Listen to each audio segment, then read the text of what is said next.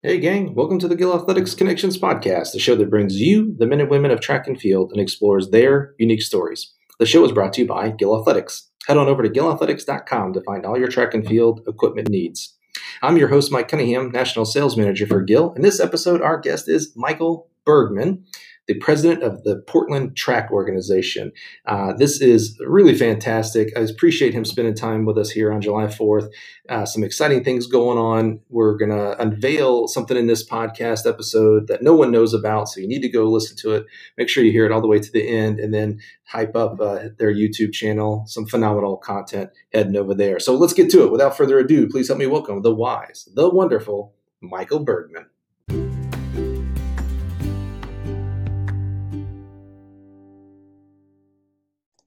All right. Thanks for joining us again here on the Gill Athletics Connections Track and Field podcast. I'm super excited. Help me welcome the president of the Portland Track, Michael Bergman. Michael, how are you this morning?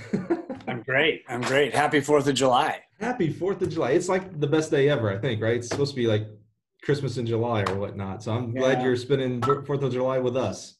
Yeah, we got to be a little toned down, but it's all good. So. That's right. Yeah, I don't think anybody in my neighborhood has gotten that message because every night this past week it's been fireworks. Yep. So things are good out there? Things are really, really good. Yeah, appreciate you asking. I'm super excited to have you here today because you actually have several roles that you play and have played inside of our great sport of track and field. We're going to focus today on your being the president of Portland Track. I don't want to gloss over the fact that you are a now former Nike employee designer. You have your own consulting business, Incubator U. Yep. Again, president of Portland Track. You've done so much in this great sport. We're definitely going to have you come back one day, and I'm going to grill you. I want to learn about the inner workings of early days Nike. That just fascinates me. I read the Phil Knight book. Just Do It? Shoe Dog. Shoe Dog. That's it. I knew it wasn't Just Do It. Shoe Dog. I read that over indoor NCAAs this past year, and just fascinating to see the growth from literally zero to billions in this case, but just so fascinating. And we'll have you back one day to learn about your role and the different aspects there, because it's just it's fascinating. But today we're going to talk to you as the president of Portland Track. So maybe give us a rundown. What is Portland Track? What do you do as the president? Talk to us about that.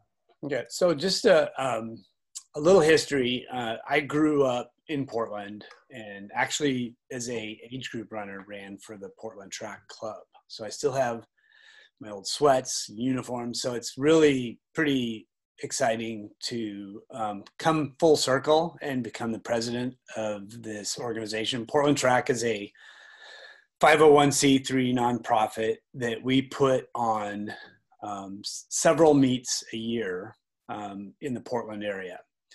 And the first one being the Portland Track Youth Meet, which has about 1,000 kids in the Portland metro area that come and compete in the early part of June. Wow. And then we put on the Portland Track Festival, which is generally the weekend of NCAAs. And we want to make, and a lot of times it's up in Portland, Oregon. NCAAs are a lot of times in Eugene. And it's a really unique meet where it's mostly middle distance, and we put on, it's middle school, high school, college, and pros all interacting in the same venue. Wow. And so you could have a 11-year-old youth runner mile competitor warming up with Evan Jager in the middle of the infield. Oh man, that's got to be a treat. It's a great, and we play music, we have fun races, but we've had, it's become a really, really highly competitive meet at the high performance level. And then 2 weeks later, we have the Stumptown Twilight Meet, which is essentially based on, it's a last chance qualifier for any of the major championships that are coming up, whether it's USA's, Worlds, Olympic trials, or Olympics. Are So those the meets? Is that the ones that I've seen video from and pictures where, like, at the home stretch of the mile, the people like actually come down to the track and almost creates like a hallway effect? Is that yeah, we do that on occasion. Yes. Man, that is fantastic. I mean, it's one thing to be at a great track meet. You and I have certainly been at a couple of really good ones, and you're in the stands. And I don't know that anywhere does it better than Hayward, to be truthful. Maybe Drake, they do a really good job of where if you're in the first few rows, the athletes are right there. You feel like you're in it. But to be on the track in the middle of a 4-minute mile or sub 4-minute mile, that's pretty special. Yeah. Yeah. So we've had, Galen run there, Mo Farah, Evan Jager ran a 3:31 one year when his comeback into, after an injury. And so we had the Mexican national records broken last year in the 1500 and the 800. So it's a quiet, very low key meet, but what we've tried to really portray is that it's a meet about the athletes. It's athletes first is really our mantra. And then the fourth meet that we have is a middle school state cross country championships that Tom Rothenberger, a good friend of mine from Jesuit High School, he and I started that. It's a Sunday afternoon. We started about 10 years ago. We made it free of charge. Not one kid has to pay a dime to run. It's truly a middle school championship, so it encourages PE programs to pull their teams together. Not necessarily club kids can run in it, but they count as individuals. Mm-hmm. And that meet has grown to nearly 1,500 kids. So we have about 400 races. 400 kids on the starting line in each race. What is it about Oregon, Portland, Eugene? What is it about it that the fiber is running? I mean, that is amazing to have that many kids running a cross country meet in Oregon. I mean, it's not the most, Texas has way more population. California, I don't hear about that in those states. What is it about this area? Well, I think it's also creating the framework for it to happen. So I think a lot of these kids would never have run before, but what our approach is make it Sunday afternoons. You're not competing with classic club soccer, volleyball, football on Saturdays. We make it a very achievable distance. It's 3K, so it's 1.8 miles. And then we have a super champs and a champs race. So it's not like it's like a competitive and a less competitive or participatory. And there's no qualifying. You just show up, you just sign the waiver, and we do it with chip timing. And we have a great partner with Western Oregon University. They have a phenomenal course. We've actually outgrown all the courses that we were in. Yeah, right. So and our race this year was pretty cool because they had the Pac-12 championships there this year. And so the paint on the ground was still fresh from the Pac-12s when our kids were rolling through the finish line. So is that Portland Track's main thrust is these 4 meets, or are there other things that the organization does? Yeah, so about 4 years ago when I took over as the president, I really, coming from Nike, I always feel that it's really important to establish your brand vision.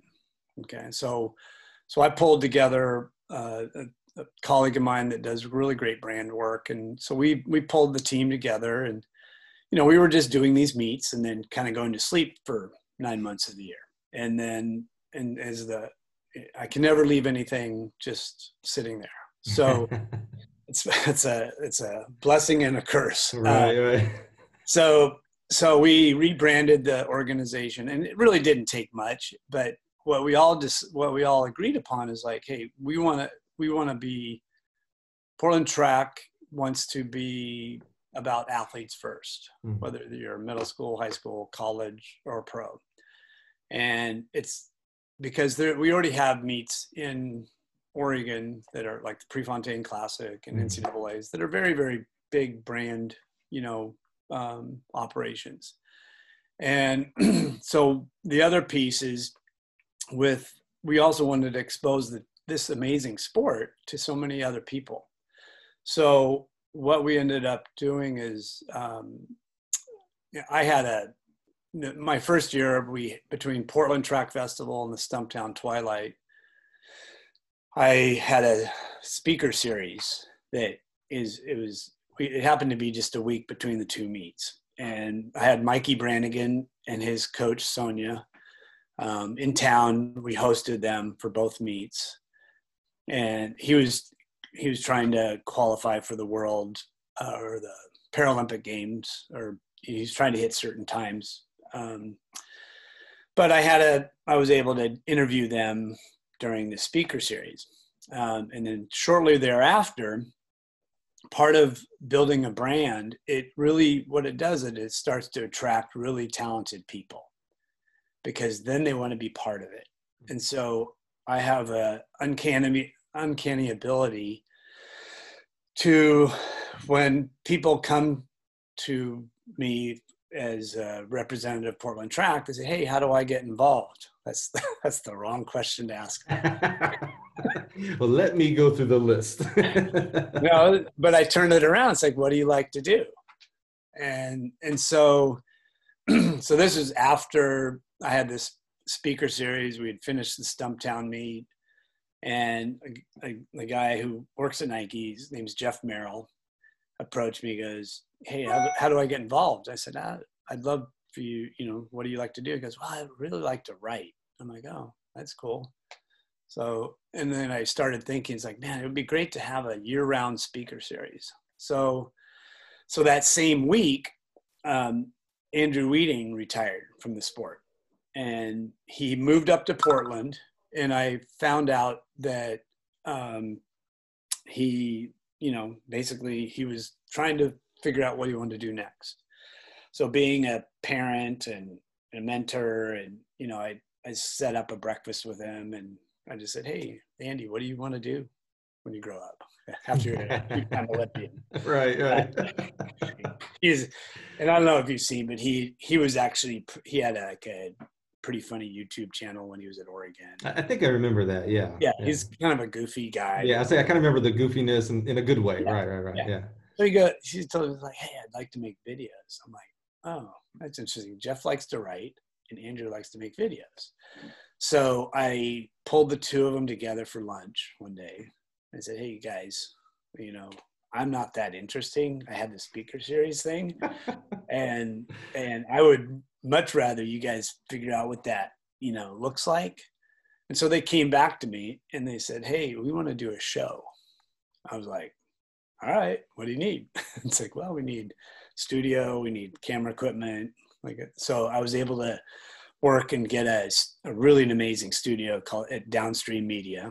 It's friends of mine that through the track community. One of the CEOs, former world class pole vaulter. Oh, wow. So, Tim Canfield. And so they loved what we were doing. So we had a free studio. It had one of those huge, big flat screen things where you could actually have the video screens in the back. And that's what Downstream does. They build those for major stadiums. Oh, yeah. Okay. Right. Yeah. Like Mission Impossible stuff. Anyway, so we started Tracklandia and started with once a month. And knowing that we had so many talented athletes that lived and trained in Portland that, it's like, wow, how great would it be to be able to interview them in our own town, but not do things that are not just asking about their PRs or their training. Mm-hmm. And so Jeff did an amazing job of researching, the athletes and what their background, like Eleanor Fulton won a spelling bee contest when she's in 4th grade. So we had a spelling bee contest on, Shelby Houlihan, we have different themes every Tracklandia episode. So that it started. So the goal was to create this year-round event, or this year-round things that brought the track and field community together in a very, very relaxed, and so they got to know the athletes as people. Mm-hmm. So we made it free on YouTube and also Eventbrite. So there's been, and I would just buy, a few cases of beer and allow people to, just have a nice evening out. And then we would go, there's a dive bar next to it called Yours. And so literally we go next door and have our own room. And wow. What it reminded me of, which was really, really cool, was it reminded me of the early days of the pre-classic, where basically athletes would go and just hang out at a bar and hang out and talk. And so we had, Craig Engels and Andrew Weeding, but we were intermixing with the motorcycle guys in Portland who were playing pool. So basically they have no idea. They have no idea these guys are Olympic athletes, right. But it didn't matter. You got Craig Engels, shooting pool with a gypsy joker. So anyway, so it just was such a great, so we started with Tracklandia, and we still have it. So we have a YouTube channel. It's called Tracklandia. And when you're saying Tracklandia, let's make sure people so when they go to YouTube and search this, so it's like, I guess I'm hearing like Portlandia, which I'm not from the area, but I know I've heard that it's a TV show, or was a TV show. Yeah, it was with Fred Armisen, and yeah. Yeah, is that just kind of how Portland's known, Portlandia? Is that how it came up? Well, that show made it pretty famous. Okay. And so it was the year that Portlandia stopped filming in Portland. So we said, hey, let's start Tracklandia. Tracklandia. Okay, got it. So Tracklandia. Yep. Okay, yep. So we go to youtube.com and search in there, and that'll pop up the history of those videos. Yeah. So what that's done is that's created just a different level of community and access. And so we've had these, this filming every month and different. Mm-hmm. I think we have now 99 episodes. Wow. And then through that, just another, you asked about the 4 meets. Last September, we were asked in August to see by Jerry Schumacher's group, the Bowerman Track Club, knowing the World Championships were really late last fall. Knowing that he knew, 1, we could put on meets, 2, we could do it in a way that was really, responsive and agile. And I tried to position Portland Track as almost like the special ops for track and field, where we can be able to create these pop-up meets, with 80% of the infrastructure is done, and then that 20% we fill in. And so he asked us to see if we could put on a 5,000 meter race to allow some of his athletes to hit world qualifying standards. Now that sounds on surface easy, right? It's one race. Yeah. However, I have a suspicion it's not. It's easy for me on the outside to say that's easy. What went into doing something like that, and what were the results? Well, in order to have it officially, you have to have a rail. So he called us, he called Jeff and talked about it. And part of my approach with Jeff and the team is to, when ideas and things come up, it's not about no, it's about, hey, how are we going to get this done? So early August, the race was, requested for these guys to come down out of altitude. So the race timing would be about early September, which would also coincide with great training opportunity, peaking for the World Championships for the ones that were going. And so we had to find a location. that had a rail. And by then football's starting to show up, and it's hard to find a location. And we happen to, just because of the relationships we have, this is actually a great part of the story, we happen to identify with Bainon, the Hayward Field had been, as you're familiar, had been completely leveled and rebuilt, but they saved the rail. And the rail was sitting somewhere in storage outside of Eugene, just sitting there. And so a colleague of mine made a phone call. I got a hold of Robert Johnson, asked him what he was doing with the rail. And he said, it's just sitting there. It's like, okay, I'll have people there in 2 days. Oh, yeah. Loaded onto a flatbed trailer. And we hauled it up to Nike.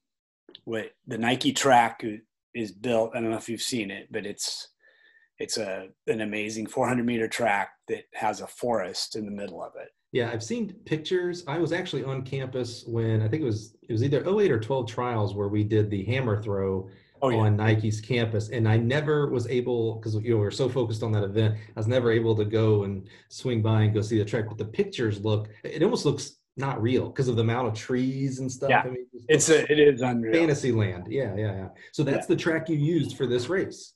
Yeah, and so Jerry's request was, hey, my guys are familiar with it. They train on it all the time, but it's not an official track because there was no rail. Oh, okay. So we happened to find the rail. We hauled it up there, and we got it installed, and that was actually before Nike even knew about it. Oh, they didn't even know this is happening. No. So hey, David, we're going to publish this. Do they know about it now? Yeah. Oh, okay. All right. Well, and part of that is the 30 years that I had at Nike. Sure. I walked around there like I still work there. So, and I knew enough people that they knew the intentions were good. And good. I didn't want to get you in retro trouble. Like, hey man, you did this last year. No, and it turned out to be, as you can see, it's like the positioning it's all about the story. It's like, look, we found Hayward Field's rail, and now it's residing on Nike's campus. How beautiful is that? Right. It's like, how could you get mad at something like that? Right. So we saved the rail. Awesome. Save the rail. Yeah, that's right. So how did it come about to actually have the race, and how do you do a race with a forest in the middle of it, by the way? I don't understand. Well, so we had to work with IAAF or World Athletics, USATF. So once you installed the rail, we had to get the track remeasured in 42 different locations. We had to have it surveyed to mark the 5,000 meter starting line. And then we needed to get, make sure that, one of the challenges was because the forest is in the middle, there's some rules that say you have to see across the track, but somehow we were able to kind of get beyond that, little stipulation. So to make sure people weren't cheating or something. Right. But so anyway, there's not like a little bike on the other side. And so for the backstretch, they're just biking it and hopping off real quick. Right. Exactly. So we literally got the rail installed, got it certified, got everything set up. So this is where Jeff was brilliant. And we ended up having he approached me and said, hey, I would love to figure out how we can document this and create a small documentary about this race. And so we hired a really talented filmmaker, RJ McNichols, who, basically we paid for him to come up, and as the athletes arrived from altitude, he actually captured like the interaction between Jerry and the athletes just before this race. It's almost like being at a practice. It's on our YouTube channel. It's the documentary is called The Hunt. But The Hunt. Okay. Yeah. And the hunt meaning, hey, these guys are going to hunt for some times through the forest. So it's through the forest. Kind of a Hansel and Gretel. Yeah, that's cool. Yeah. So the idea, so literally, the race was September, I think September 9th. It was on a Tuesday night at 9:00 at night. We got everything confirmed on Thursday night. So I called Nike events and security on Friday afternoon. Was that the first time they found out? Most of them. There's a few people Nike didn't, but on Friday night, and basically then it became, it's like, hey, it's not going to be during work hours. We just want to ask you where people can park if they show up, kind of in just kind of a casual. And so basically we worked with them, let them know it was happening. And it was just the one 5K race. Yeah. Yeah. So it's not like, hours of a track meet. We're here for one singular event. And we started promoting that it was happening literally earlier that afternoon, because on Monday it was thunderstorms and rain and it could have been postponed. So at 4:00 on Tuesday afternoon, the sun kind of broke. The weather was, the skies were clear. It was, the air was cool. It was like perfect conditions. And then no one in regards to a general audience knew this was going on until the afternoon of. So no one was there then. It was just it was a solo trial 5K, and the guys like you and the timer. That's all that was there for this then? No, it was. So what happened is word started getting out, and the Bowerman Track Club has a youth team, so they were gonna stay to kind of see the athletes come and watch this. Okay. But everybody has families, and the Portland track community's, pretty connected. Right. So at about 6:00, Uber was blowing up. People were arriving. At 6, the race is at 9.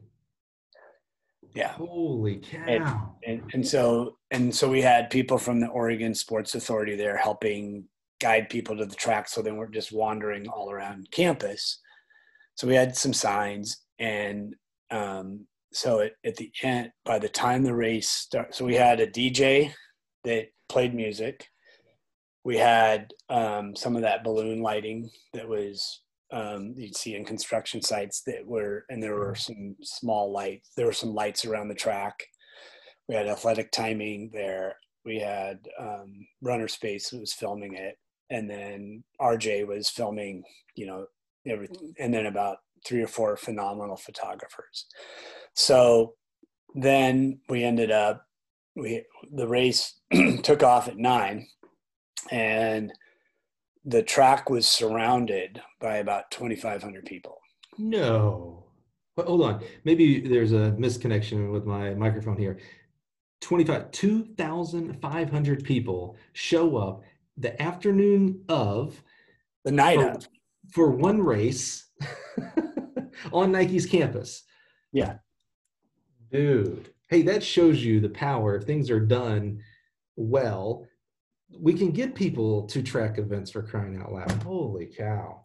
2,500. Yeah. That's amazing. I don't want to say only in Portland, because I want this to be in Austin and Jacksonville and Boston. This is amazing. Holy cow. So who were in the race, and how did the race go?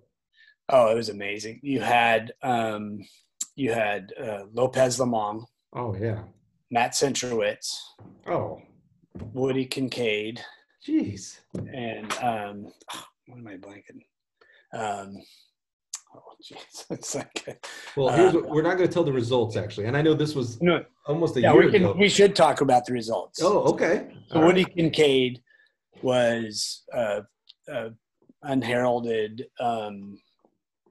He was a University of Portland local runner that had basically had a long training cycle, and Mo Ahmed. Sorry. Yeah. So Mo Ahmed was the pace setter. So he paced them literally through 4,600 meters, and then he dropped. But what happened is they had to start hitting. They were going 62-second laps, 62, 63s, and after about 2 miles, every single loop, the crowd was going nuts, and it just kept winding up. So the world qualifying time was 13.5, and that was the goal. Right. Get under 13:13, right? So they were hoping to hit, 13:10, 13:09. The race ended with Lopez Lemong pushing the pace with a 400 to go after Mo dropped, and then Woody unleashing a maddening kick to win it. He ran 12:58. Lopez ran 13 flat, and Matt ran 13 flat. So it was three of the top 5 or top 10 5,000 meter times in U.S. track and field history. Yeah. They said it was one of the best 5,000 meter races ever on U.S. soil. And the unheralded local kid wins it. Yeah. So I would go, and we have the documentary. It's 22 minutes. It's on our YouTube channel, Tracklandia. It's free. So I go to YouTube, I probably search maybe Tracklandia and The Hunt, and it'll probably pop right up. Yeah. Wow. Dude, that is, and by the way, non-distance guy here. I grew up sprints and hurdles and jumps, and I've had plenty of throws coaches here on the podcast. And my love for the hammer is very vocal.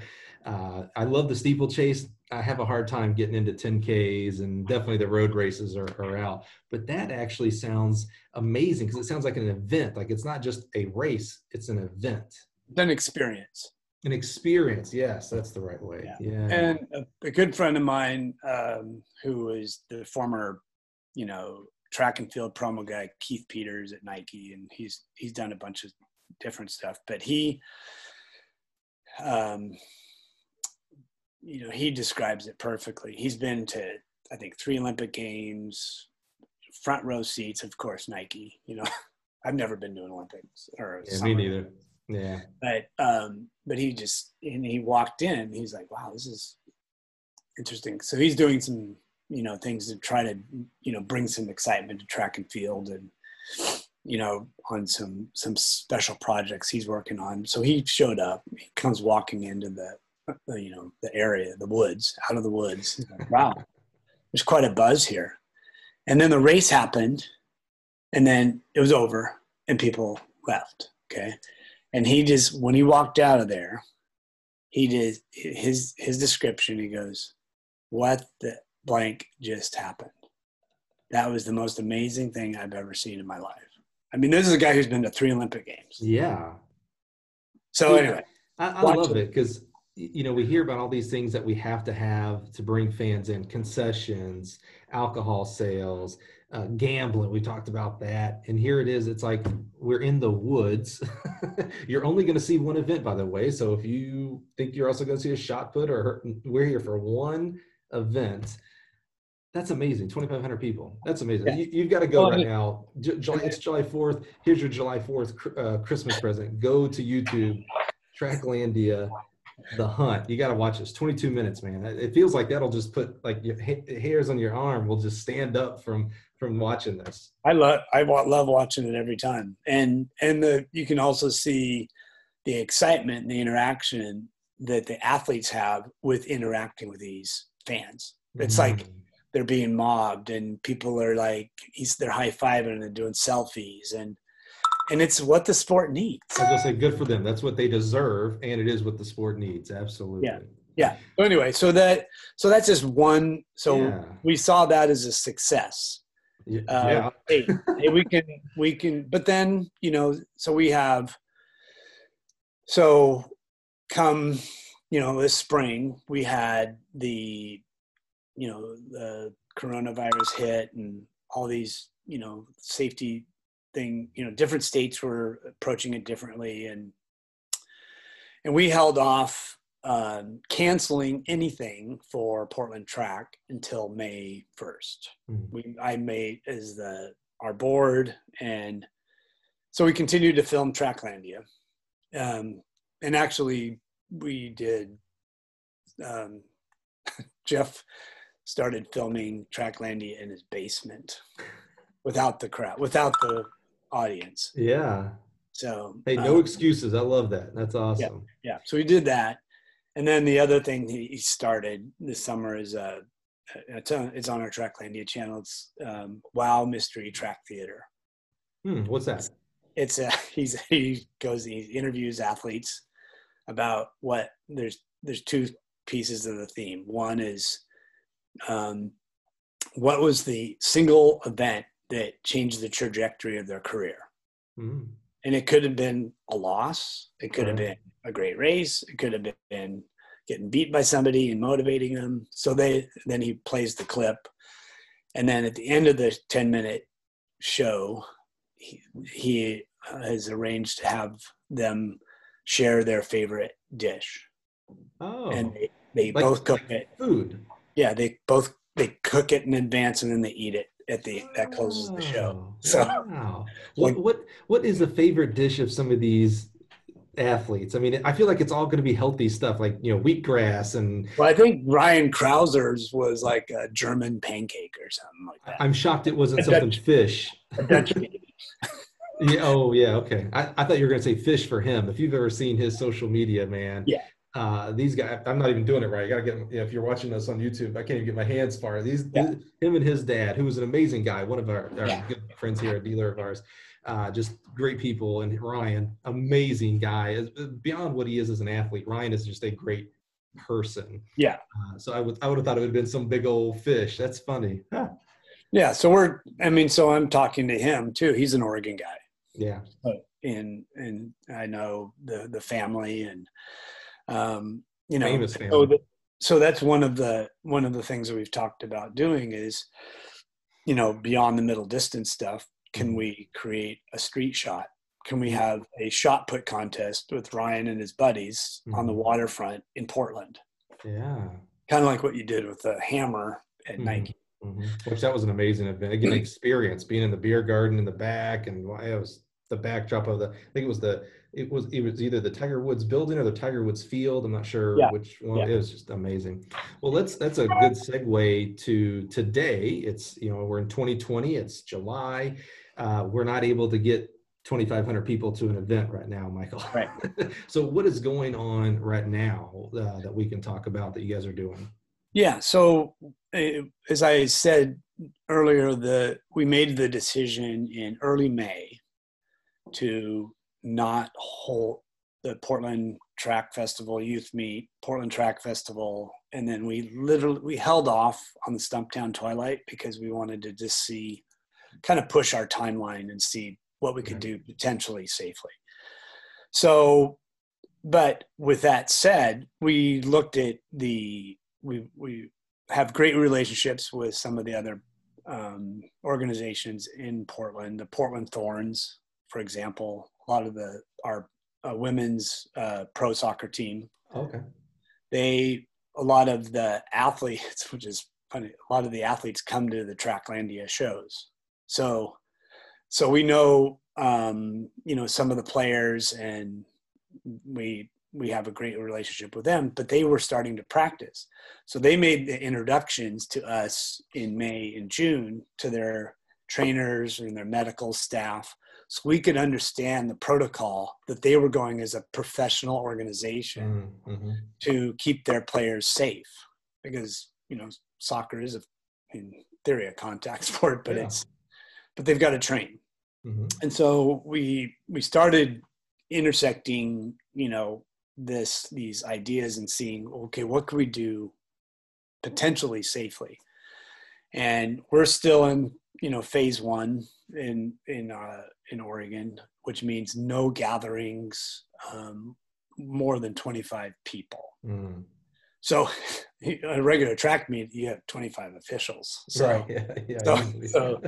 so you have to be super creative with how you, potentially even put something into play.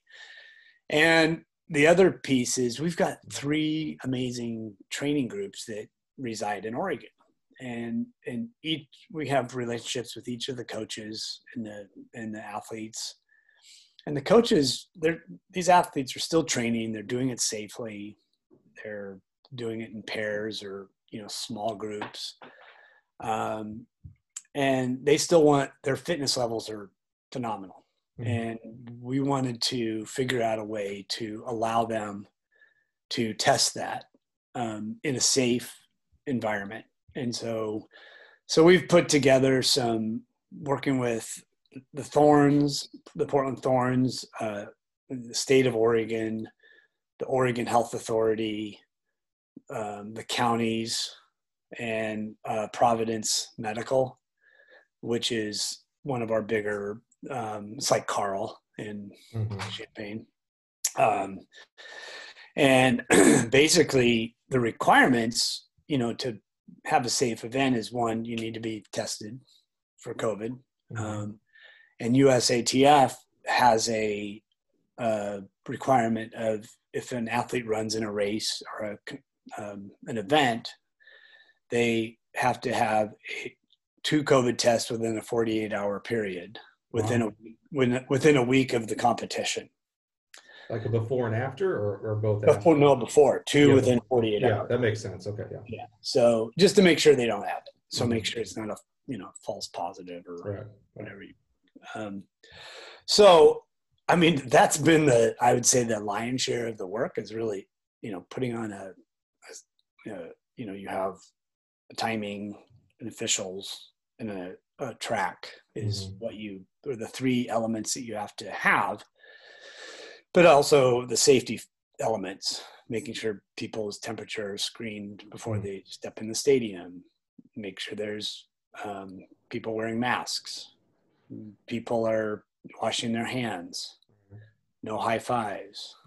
Yeah, that's hard, right? Yeah. Yeah. So all of these elements, we've started all of this planning, and so we're putting on an event that will have no spectators, but what we wanted to do was create that same experience for people to see. And so I think tomorrow we'll have on Sunday it'll be the event will be released on our YouTube channel. So tomorrow, so we've had the event. We're going to get to, actually, all of us fans, we're now going to be able to go tomorrow and Sunday and go see the track meet. Yeah. Yeah. And this will be, and it's short. And earlier this week, the Bowerman Group just did, part of it is they have such a large group that they actually did a 5,000 meter and a 1,500 earlier this week, and started, breaking some of the top 10 all time, because they're amazingly fit. Yeah. So they took a lot of the information that we supplied to them, and they executed the meet earlier this week at a location that we'll be at. So if we go tomorrow, we wake up, we go to YouTube and search for that Tracklandia page, which let's be frank here. Let's bookmark that page, guys. So much content on this thing. We need to just bookmark it so we can come back. If we go there, the package, if you will, the video package of the meet will be there. Yeah. What can you tell, without spoiling it, so we can see this tomorrow on our own? What can you tell us about the meet, events, or anything like that? I don't want to give too much away. I want to be able to be surprised. When so the meet will be what we're calling a friendly competition. Borrow it from our soccer friends. Yeah, between a couple of really high quality groups. So some athletes from the Oregon Track Club or Oregon Track Club Elite, and then the former Oregon Project, but we're affectionately calling it, because it's Pete Julian is coaching this group of athletes like Donovan Brazier and Craig Engels, but we're affectionately calling them Pete's Dragons. That's awesome. No, half our audience right now has no clue the reference at all, but it's awesome. That's great. So yeah, and then our goals, we're successful in safely doing these, then our goal is to, pop them up in a different location in, a couple times this month. And that's the goal. And then potentially expand it to some of the other training groups in the Northwest. Well, I appreciate what your group, and I know you're representing that group, but it seems like there has to be oodles of people that are coming together, even from the experience you shared with us about the hunt. Like I love, shout out to Robert Johnson for knowing where the rail was and being okay to use the rail, RJ and all these guys coming together to create this. Especially, it's one thing to do it, in our past, our pre-COVID, getting the space and getting the word out and getting people there.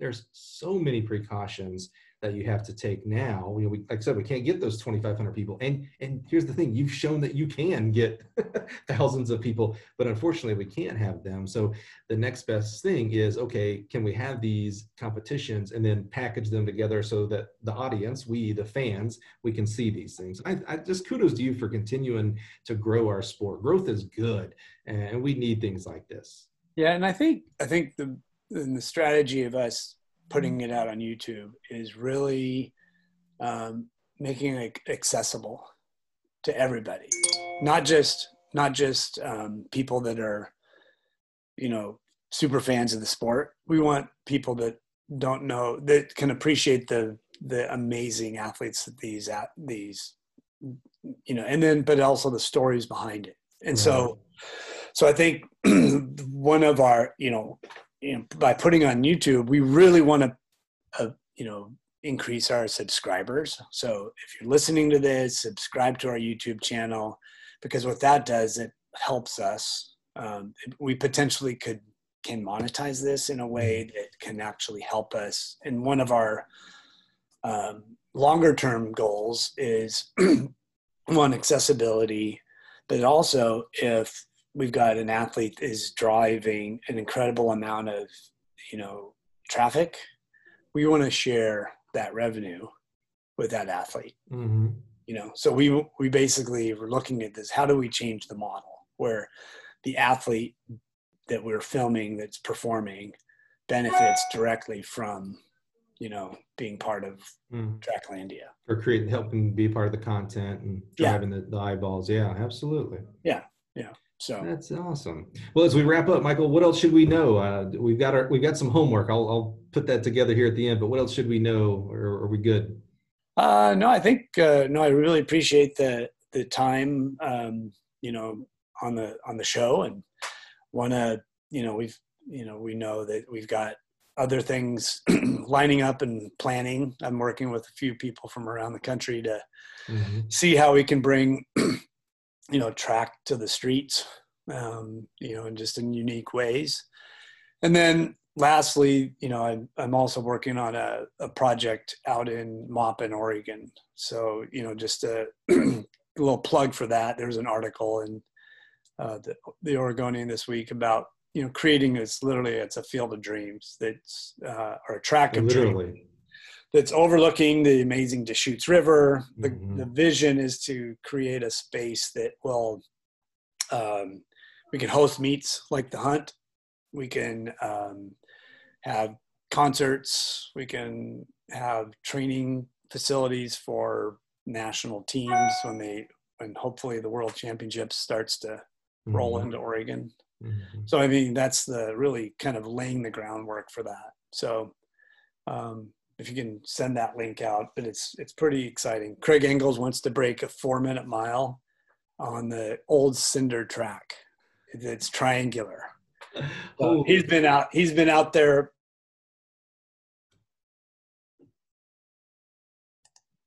Craig Engels has been out to Maupin. He likes to go out into the outdoors and camp and rock climb, but he actually ended up loving the track, and he wants to break 4 minutes in the mile on the old cinder track. That's then amazing. He gets out, and then afterwards he goes out and rafts down the Deschutes River. What a beautiful area out there. All right, folks, if you're listening today, July 4th, first of all, happy July 4th, happy Independence Day. You got homework. Today, I want you to go to YouTube and search Tracklandia The Hunt. Spend 22 minutes. You'll just get so inspired. I mean, it really is amazing. It does the hairs on your neck and your arms. It's really amazing. Just go watch it. And then tomorrow, and you'll already do this because you're going to subscribe to Tracklandia on YouTube and you're going to bookmark it. We'll have the unveiling of the video of the Track Me. And you know what? I have to think we're all starved for track. So here's a good way to get fed with some track and field, man. It's going to be awesome, really inspire. And you, Michael, you have homework. I want to get you on record right now. Tell me, we'll get you back here on the Gill Athletics Connections podcast and talk about, we're talking about one really important but slice of your life, my man. There's so much more to share. I'd love to have you back and share that part of your journey.